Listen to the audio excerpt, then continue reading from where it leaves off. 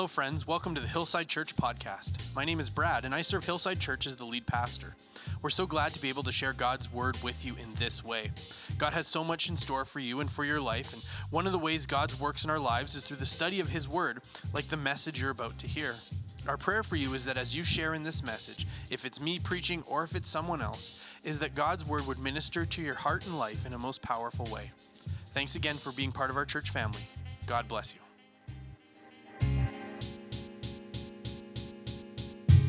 If you'd like to follow along in your Bibles this morning with the Word of God as we dive in there, you can turn to Genesis chapter 4. Genesis is the first book of the Bible, so if you turn right to the front of your Bible, it'll be right near the beginning there. Chapter 4 comes right after chapter 3, but not before chapter 5. Today, we are going to look at one of the more well-known stories in the Bible. We're going to look at the story of Cain and Abel, or at least part of the story of Cain and Abel. We're not going to dive all the way into everything, but Cain and Abel were the first two sons of the first two people that God created to be in relationship with Him, Adam and Eve. And in Genesis chapter 3, we see the descent of humanity into sin, when Adam and Eve ate of some fruit that God had told them not to.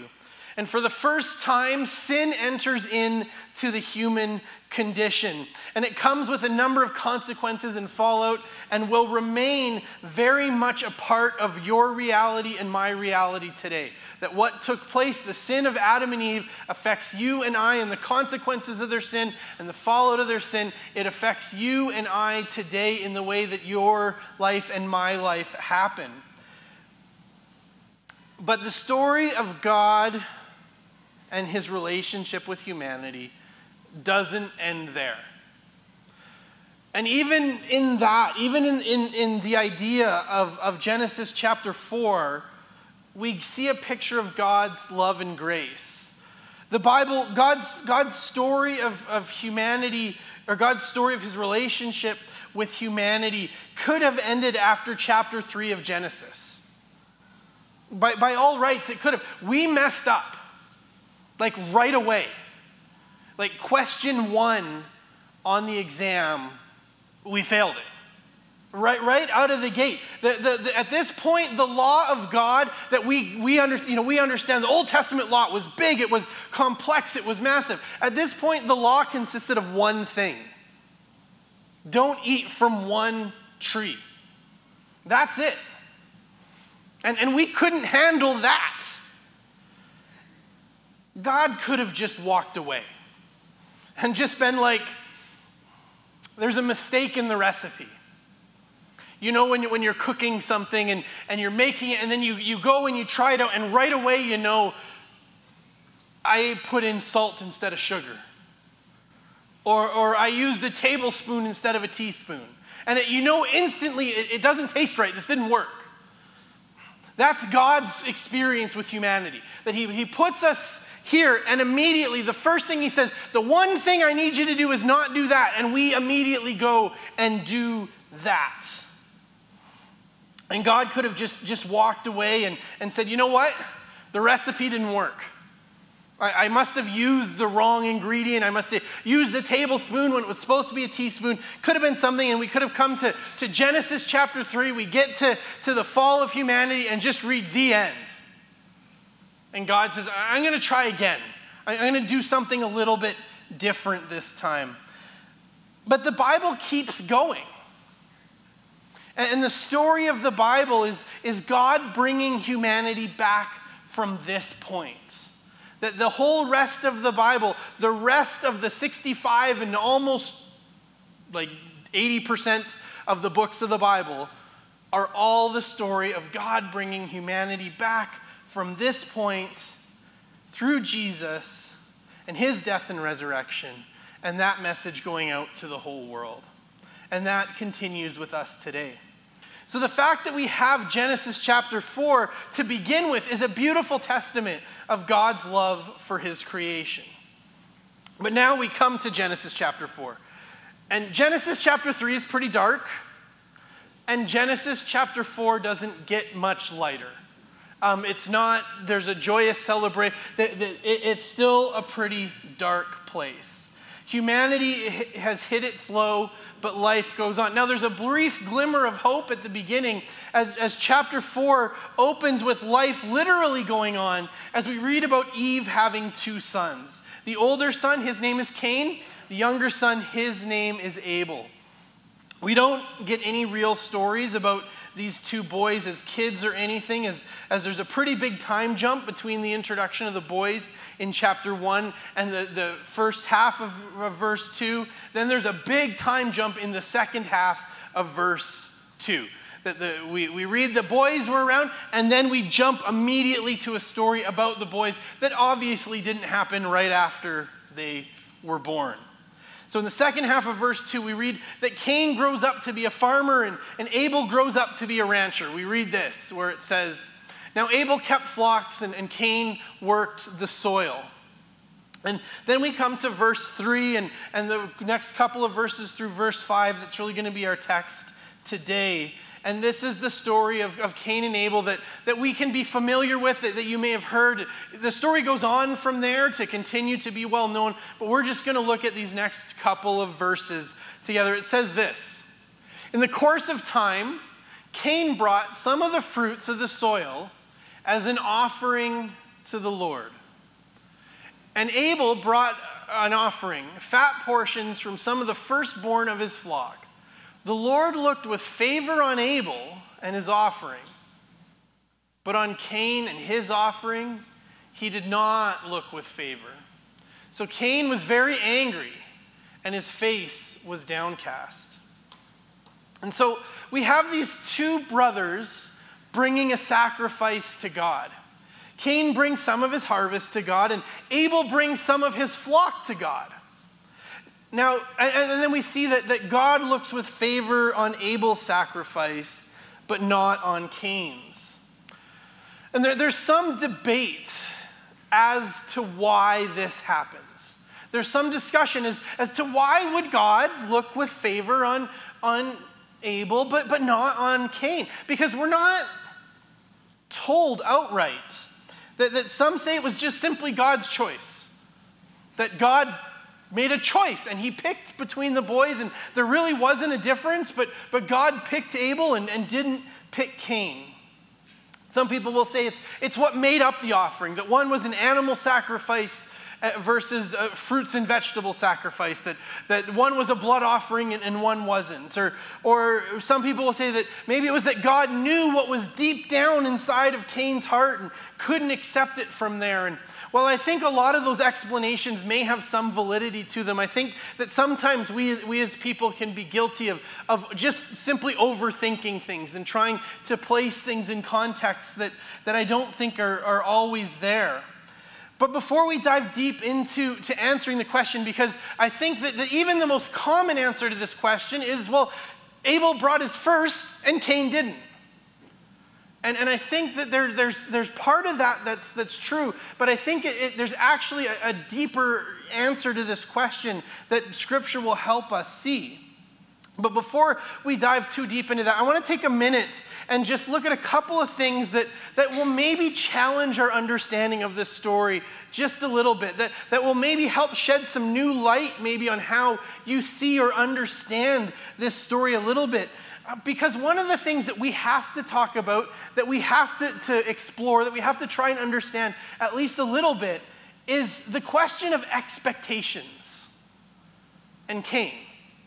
The question of expectation and Cain. And was Cain living up to expectations? That if we say, well, it was because Cain did this. Well, did Cain know he was supposed to do that? See, there's 2 major things that don't happen in this story that perhaps shed some light on what happens with Cain and something we need to see for us in this story. See, I would contend that from an exegetical point of view, from reading through the text and reading all of the verses that have led us to this point, that on the surface there was nothing wrong with Cain's sacrifice. As a reminder, we're in Genesis chapter 4. And the only command that God had given to humanity up until this point was to not eat of this one tree in the garden. Do you know what had not yet been commanded? Like at all? Sacrifices. There's no instructions in Genesis chapter 1, Genesis chapter 2, or Genesis chapter 3 about what a sacrifice is supposed to look like. Or you need to bring them. The word doesn't come up in the first 3 chapters of Genesis. At the first time we read about sacrifices or offerings being given to God like this is right here. This is the beginning of that. There's no instruction. There's no commandment. There's nothing. If you go back and read through the first 3 chapters of Genesis, the topic has never come up, nothing even close to it.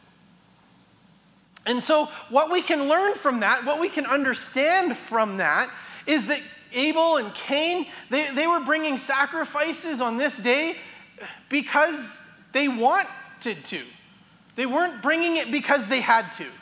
They weren't bringing it because they had been commanded to. They weren't bringing it as a religious duty. They were bringing it because God's worthy of it. Because they wanted to. They were bringing one because they wanted to express something to God. And so Cain brings God some of his harvest and offers it to the Lord. There had been no instruction on what to bring or how to bring it, or when to bring it, or even to bring anything at all. There was no instruction on how to do this. Cain just brought something for God, and Abel just brought something for God. And so this leads us to the second thing that's kind of implied by that. That if there was no instruction on, or no commandments on sacrifice, on bringing a sacrifice or an offering to God, then by default, there was no instruction on what that sacrifice was supposed to be made of. And so when we say, well, Abel brought his first and Cain didn't, nobody had told Cain otherwise. Nobody had said, Cain, you need to bring your first for God. We know as we read back into Scripture that that's what God commands, is that we're supposed to bring our first, we're supposed to bring our... We know that from the benefit of 2,000 years after the Bible was written. We know that, but Moses was way far away. The law of God was way far away from this moment. Cain hadn't been told what he was supposed to do. And it was not understood that God required the sacrifice of your best. That the only acceptable sacrifice was if it was your best. It wasn't understood because as far as we know, God never told them that. We have no record that Cain ever knew this was a thing. The only thing we know is that these boys decided one day they were going to bring an offering to the Lord. And God looked with favor on one and not on the other. And that's why it can be just an overly simplistic reading. It's looking back with the benefit of hindsight. It's looking back from what we know now into the story and saying, well, if Cain just would have brought his best, everything would have went differently. But he knew what he was supposed to do and he just didn't do it. He didn't know what he was supposed to do. This past week, it was my birthday on Wednesday. And because of my amazingly talented artistic wife and her genetics, we as a family don't buy a lot of cards. They're usually handmade. That if you've ever got a card from our kids, they're almost always handmade. Now, I still buy cards because I'm not artistic. That all of the artistic genes that exist inside of my family do not come from me. Or maybe they drained it all out of me and I got nothing left. Maybe it is all me. It's just I gave it all away. I'm sure that's probably it. Except I wasn't artistic before I had kids. So maybe not. But every year, my kids make me birthday cards. Every year I get a card from my kids for my birthday, and they each make me one, and they always try to encompass whatever's going on in my life at that point. So like Theo's cards had a Toronto Blue Jays logo and a Calgary Stampeders logo and a Calgary Flames logo, and Owen's had Legend of Zelda stuff on it, and they do this great, they do an amazing job. And if I'm honest with you, my kids have passed me in artistic ability. That I don't get to stand, there's a point when your kids are little and like they get all of the points for trying and none of the points for the result. That you're like, oh, well, they really tried hard on this.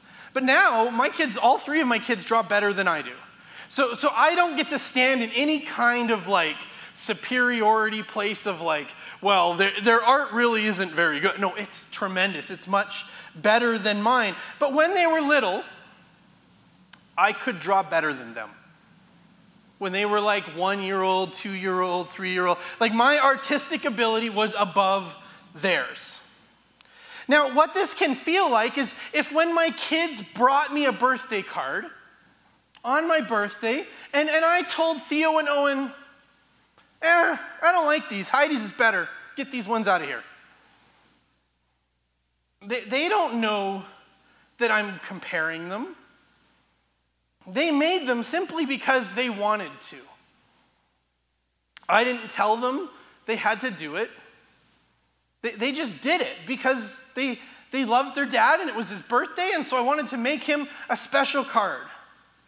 And then pretty ungratefully it would seem for me to be if I just tossed 2 of them away based on criteria that they didn't even know. That if they came to me and brought me these cards and I just looked at them and said, this one's got blue on it, get out of here. And they said, I didn't know you didn't want blue. Well, tough. That's not fair. That's not just. That's not right. And when we understand the story of Cain, it can be tempting to see it like this. That he had no idea what God wanted or expected of him, but yet based on these unspoken expectations, God rejected his offering and chose his brothers. But so where does all of this leave us? Well, what's the point of this message? What did the pastor talk about today? Well, he talked about how Cain was justified. No, that's not where we're going with this message.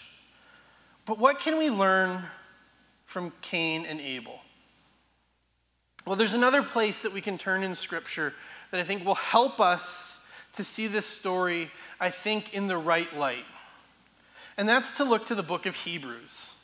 Hebrews chapter 11. You can turn there if you like, but we'll be in Hebrews chapter 11, but then we'll be not there for long.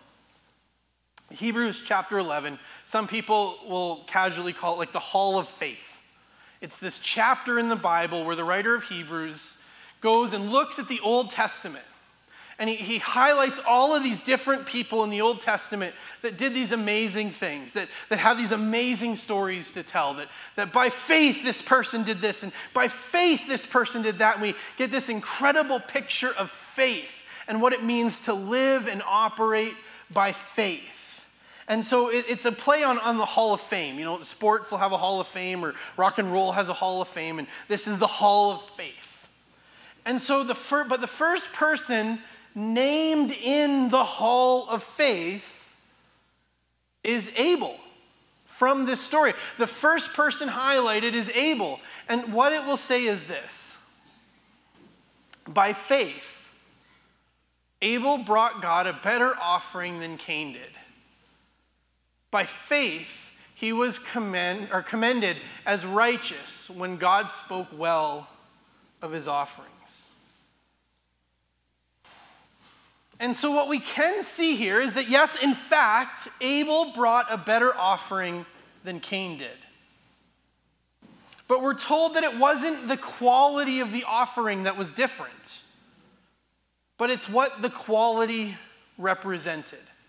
That it wasn't somehow, well, by faith or by first blood or by first priority, Cain offered, or Abel offered a better sacrifice, but it was by faith, by what the quality represented. Because I want to go back to what wasn't asked of the boys to understand this in a different light. Because it's true that Cain was not given a command to give a sacrifice or an offering to God. And it's true that Cain was not commanded to give God his best. And it's even true that without a command, Cain was still willing to give God something. But here's the other side of that. Abel wasn't commanded to give God a sacrifice, but he did.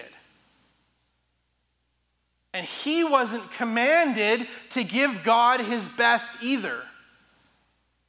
But here's the thing. He still did. The things that are true of Cain are also true. They weren't told to give a sacrifice, but they both did. They weren't told to give God their best, but one still did. He gave the best, or he gave God his very best, without having to be told. He just understood this is what he needed, this is what he wanted to give to God. He wasn't giving God his best because he had been told, you need to give God your best. He was giving God his best because when he looked at God, he said, he's worthy of my best. See, God's worthy of our very best. Not because we were commanded to give, and not because we were commanded to give him our very best. But God is just simply worthy of my very best. And here's the place where the rubber meets the road. Abel knew all of that. Abel believed all of that. And then he actually did it. It's one thing to know that God is worthy of my best. It's one thing to know that God is worthy of me giving my very best to him. But it's a whole other thing to actually give him my very best. It's one thing to say it, to believe it, to understand it, to accept it, and to then walk it out. Is a very different thing. He gave God his best, and he trusted that if he gave God his best, God would provide for him. His gift was given in faith, is what Hebrews tells us. He had to trust God to give the way he did. See, I don't believe for Cain it was ever just a simple question of what's God worth. I don't believe that Cain necessarily looked at his best and thought to himself, nah, God ain't worth this. But maybe he's worth some of the stuff at the bottom of the pile. You know, maybe he's not worth the best, but maybe he's worth some of the stuff in the maybe pile. I don't necessarily think Cain was thinking that way. But it was a question of faith. It wasn't what did Cain feel like he should give. It was a question of what did Cain feel like he could give. It was about faith. It was about his ability to trust. See, Cain needed his harvest. He needed that food.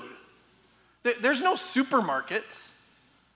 There's no, well, if I give this to God, well, I'll just go run to Save on Foods after church and I can pick some up. It may cost a little more than somewhere else, but it's convenient, and so I'll go pick up some fruit and vegetable there. It'll be fine. Cain needed his food. Abel probably needed his food. Adam and Eve probably needed his food. Any other parts of their family that had come into being, probably needed his food. And so as Cain looks around and sees all of the people that are counting on him, all of the people who need his fruits and his vegetables to live, he recognizes, I can't give away my best. I need my best. The people around me need my best. But he looked at all he had and he saw what he felt was like a more plausible gift. I can't give this, but I could give that. And he offered that to the Lord. It wasn't about what God deserved. It was about what Cain felt he could offer. His faith wouldn't allow him to go as far as his brother did. And I think when we understand the story like this, I think we can understand Cain a little bit different. Because I think that if I was to ask for a show of hands here, and you don't have to put your hand up unless you really want to, because you're like, I testify. But you don't have to put your hand up if you don't want to. But if I said, who here believes that God is worth everything we have? And if I asked for a show of hands, I'm fairly confident, and I would hope that the majority of hands would go up. In fact, based on peer pressure, I would hope that all of the hands went up. That those people who were like, I'm not putting my hand up, as they looked around and saw everybody else's hand went up, they would go, okay, fine. But we would, the hands would go up and we would say, amen to that. God is worth everything. I will hold nothing back. We sang, God, there's nothing better than you. Whatever you want, it's yours, God. Whatever you want, there's nothing better. God, you are worth everything we have. But if we were to really look inside ourselves and say, but do I really believe that I can trust God to give him my best, my most important? So much so that I know what I believe, I really need. I'm going to trust God so much that I'm willing to give everything to God and give up everything for God and just trust and believe that my life is in his hands and he will provide for me. And if it means I have to give my best, if it means I have to give further than I want to give, I'm ready to do that now.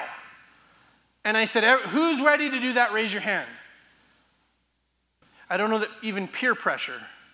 I see you, Fife. That's my boy. He's got his hand up. But I don't even know that peer pressure is going to get all of our hands up.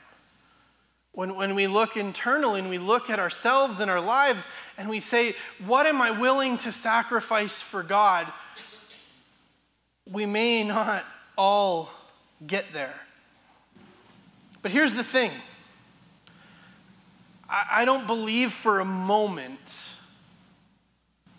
it's because we're selfish. I don't believe for a moment it's because you're selfish. I don't believe for a moment it's because I'm selfish. And I also don't believe for a moment it's because we would say, well, God actually isn't worth that. I believe that when we say, I believe God is worth everything, I believe that you believe that. And I believe that I believe that. But I think we can look at what we have and what we are, our time, our resources, our talents, the things that God has given us. And we look at what we need and what others around us may need. We look at my life and say, well, these are the things that I need. And we look at the people around us and we say, these are the things that they need. And then we look and we say, so God, I can't afford to extend ourselves to you like that. Because it's real. There are things you need in life. There are things the people around you need in life. That's not a made-up fantasy. It's not a trick from the devil. It's not something that's not true. It's real. And so we can look and we say, God, you are worth everything. But then sometimes we look at our everything and we go, but I can't I can't give that. That's more than I can give. What we see in Cain and Abel is so often the two sides of our faith in God. In Abel, we see our ideal. We see what we want to be. We see the way we want to live. We see the heart we want to have. That God didn't ask for it. God didn't command it. God didn't tell me to do it. But God, you are worth my very best in everything I do and in every way. God, you are first and everything else is second. God, I want to give it all to you. In Abel, we see our ideal. But I think for most of us, and I know for me, in Cain we can see our reality. I will give God everything. God is worthy of my best. The best of what I believe I can afford to give. And so we draw this home now. What can we take away from this? I think there's two things that we can take away from the story of Cain and Abel and of their sacrifices. But one that's pretty obvious, that you probably could preach my first point back to me. I'm sure you've got there by now. And one that's probably a little pointy. One that might make us say ouch a little bit. One that might challenge us and might sort of leave us going, oh, I'm not sure I liked it when he said that, but I think it's true. The first one is obvious. Friends, we need to be like Abel. We need to do our best to live our lives from the heart that's represented by Abel. We need to be able to live by faith. Our lives are called to be lived out of faith, to trust in God and to believe in him. And not because we're told to, not because, well, the Bible gives it as a commandment and so I have to do it, but because God is worth everything. Because God's worth it. Because of who God is and what he's done for us, we are motivated to give God out of that. Friends, God is worth our everything. And we need to be a people who do our best to live from that place. And so I want to invite you to do an internal audit of your life. Where do I profess to be like Abel, but I'm a little bit more like Cain? Where do I say, God, it's all yours, but I really mean, God, what's left is yours? Where do I say, God, you deserve the best, but the fruit of it is, God, you deserve the best of what's left? Where does our perception and our vision of what our world is get in the way of what our faith in God says it should be? Now, here's the other one that might get a little pokey for you. Here's the other one that might hurt a little bit. This is the other point that maybe, we could do. This is the part that might hurt a little bit. Because I believe we need to understand and we need to know, and I think it's my duty as the pastor and it's my duty as your friend to bring this up, that I feel bad not saying this, and there's part of me that feels bad saying this because I think it could poke us a little bit. But I believe we need to know that God feels the same way about the sacrifices that we make with the heart of Cain that he did back then. That God feels the same way about the sacrifices and the offerings that we give to him with the heart of Cain today that he did back then. I think that sometimes we can convince ourselves that God is really just okay with whatever we can do. that, hey, God should be glad I'm giving him something. God should be glad I'm doing something for him. We had a mantra in our house for a long, long time. We don't say it as much anymore as the kids have gotten older. But when our kids were little and they were picky eaters, and we would come to dinner and we would be met with, I don't want that. The kids would say it to each other. We would say to our kids, we would say, you get what you get and you don't get upset. That's right. You get what you get and you don't get upset. And I think sometimes, whether we know it or not, we can have that same attitude with God. That God, these are the things in my life that are important. These are the things in my life that I cannot compromise. God, my career, God, my school, God, my finances, God, my time, God, my treasure, God, whatever it may be, that we would say, God, these are the things that really matter.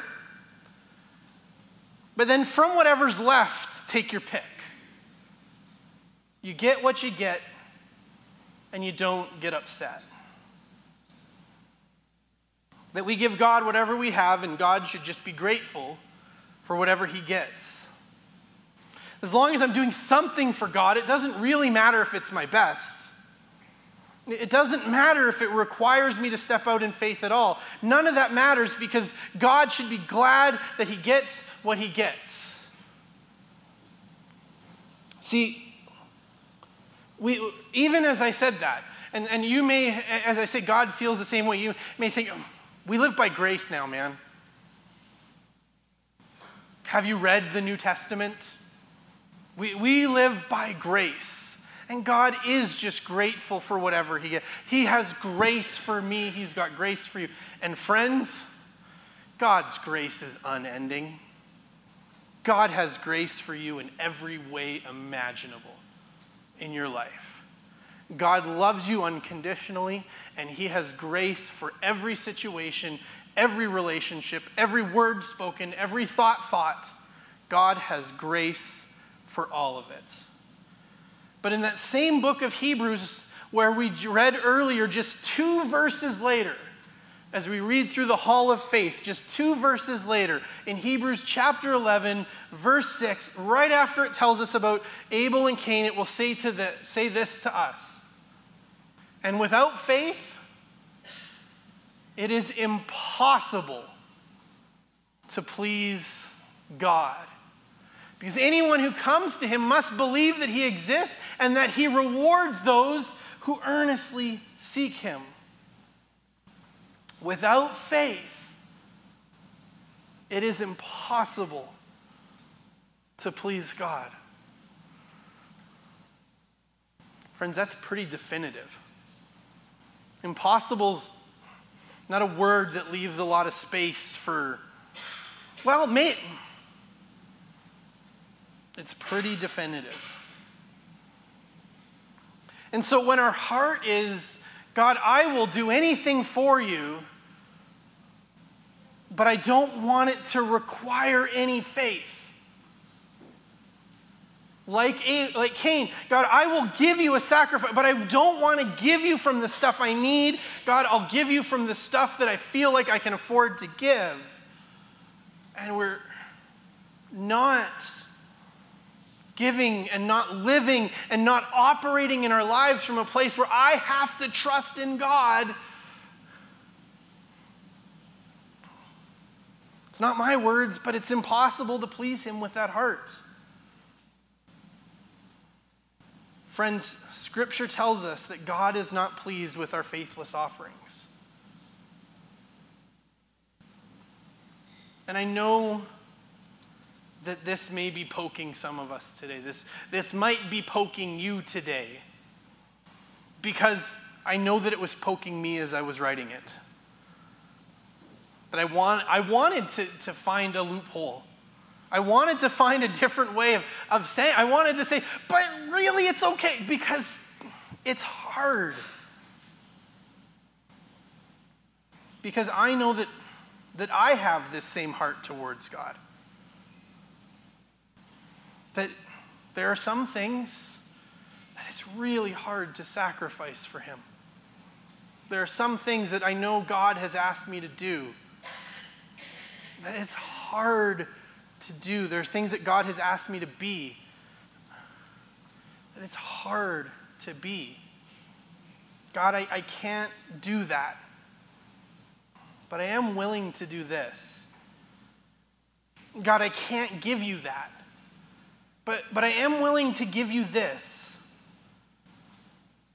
And hoping that God will just be glad with whatever it is I'm willing to give. But I want to close our time here by letting you know this isn't about condemnation. This isn't about guilt. This isn't somehow a scolding message from the pastor telling you, I've got a church full of dead faith, worthless people. You are amazing.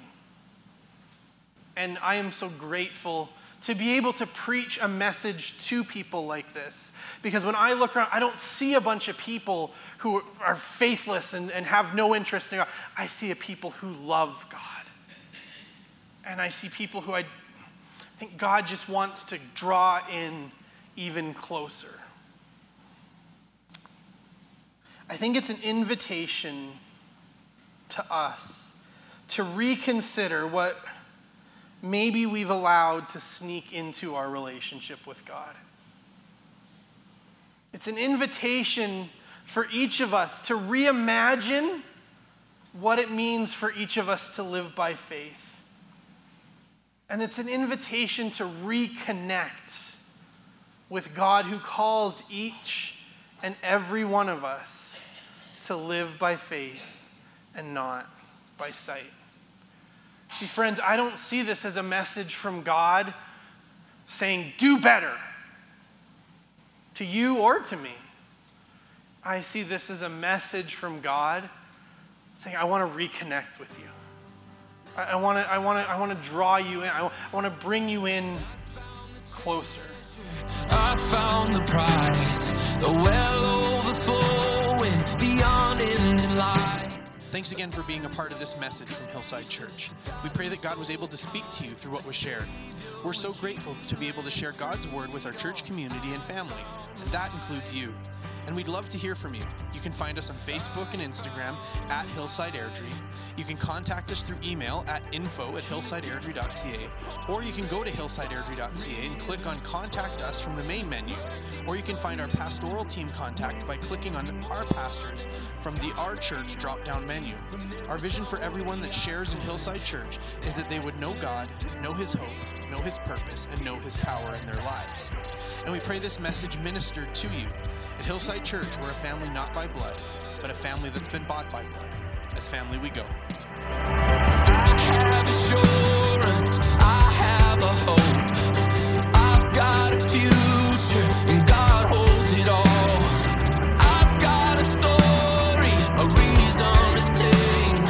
And all thanks to Jesus, I am redeemed. His grace upon grace, like rivers flowing, mercy so new, with every morning.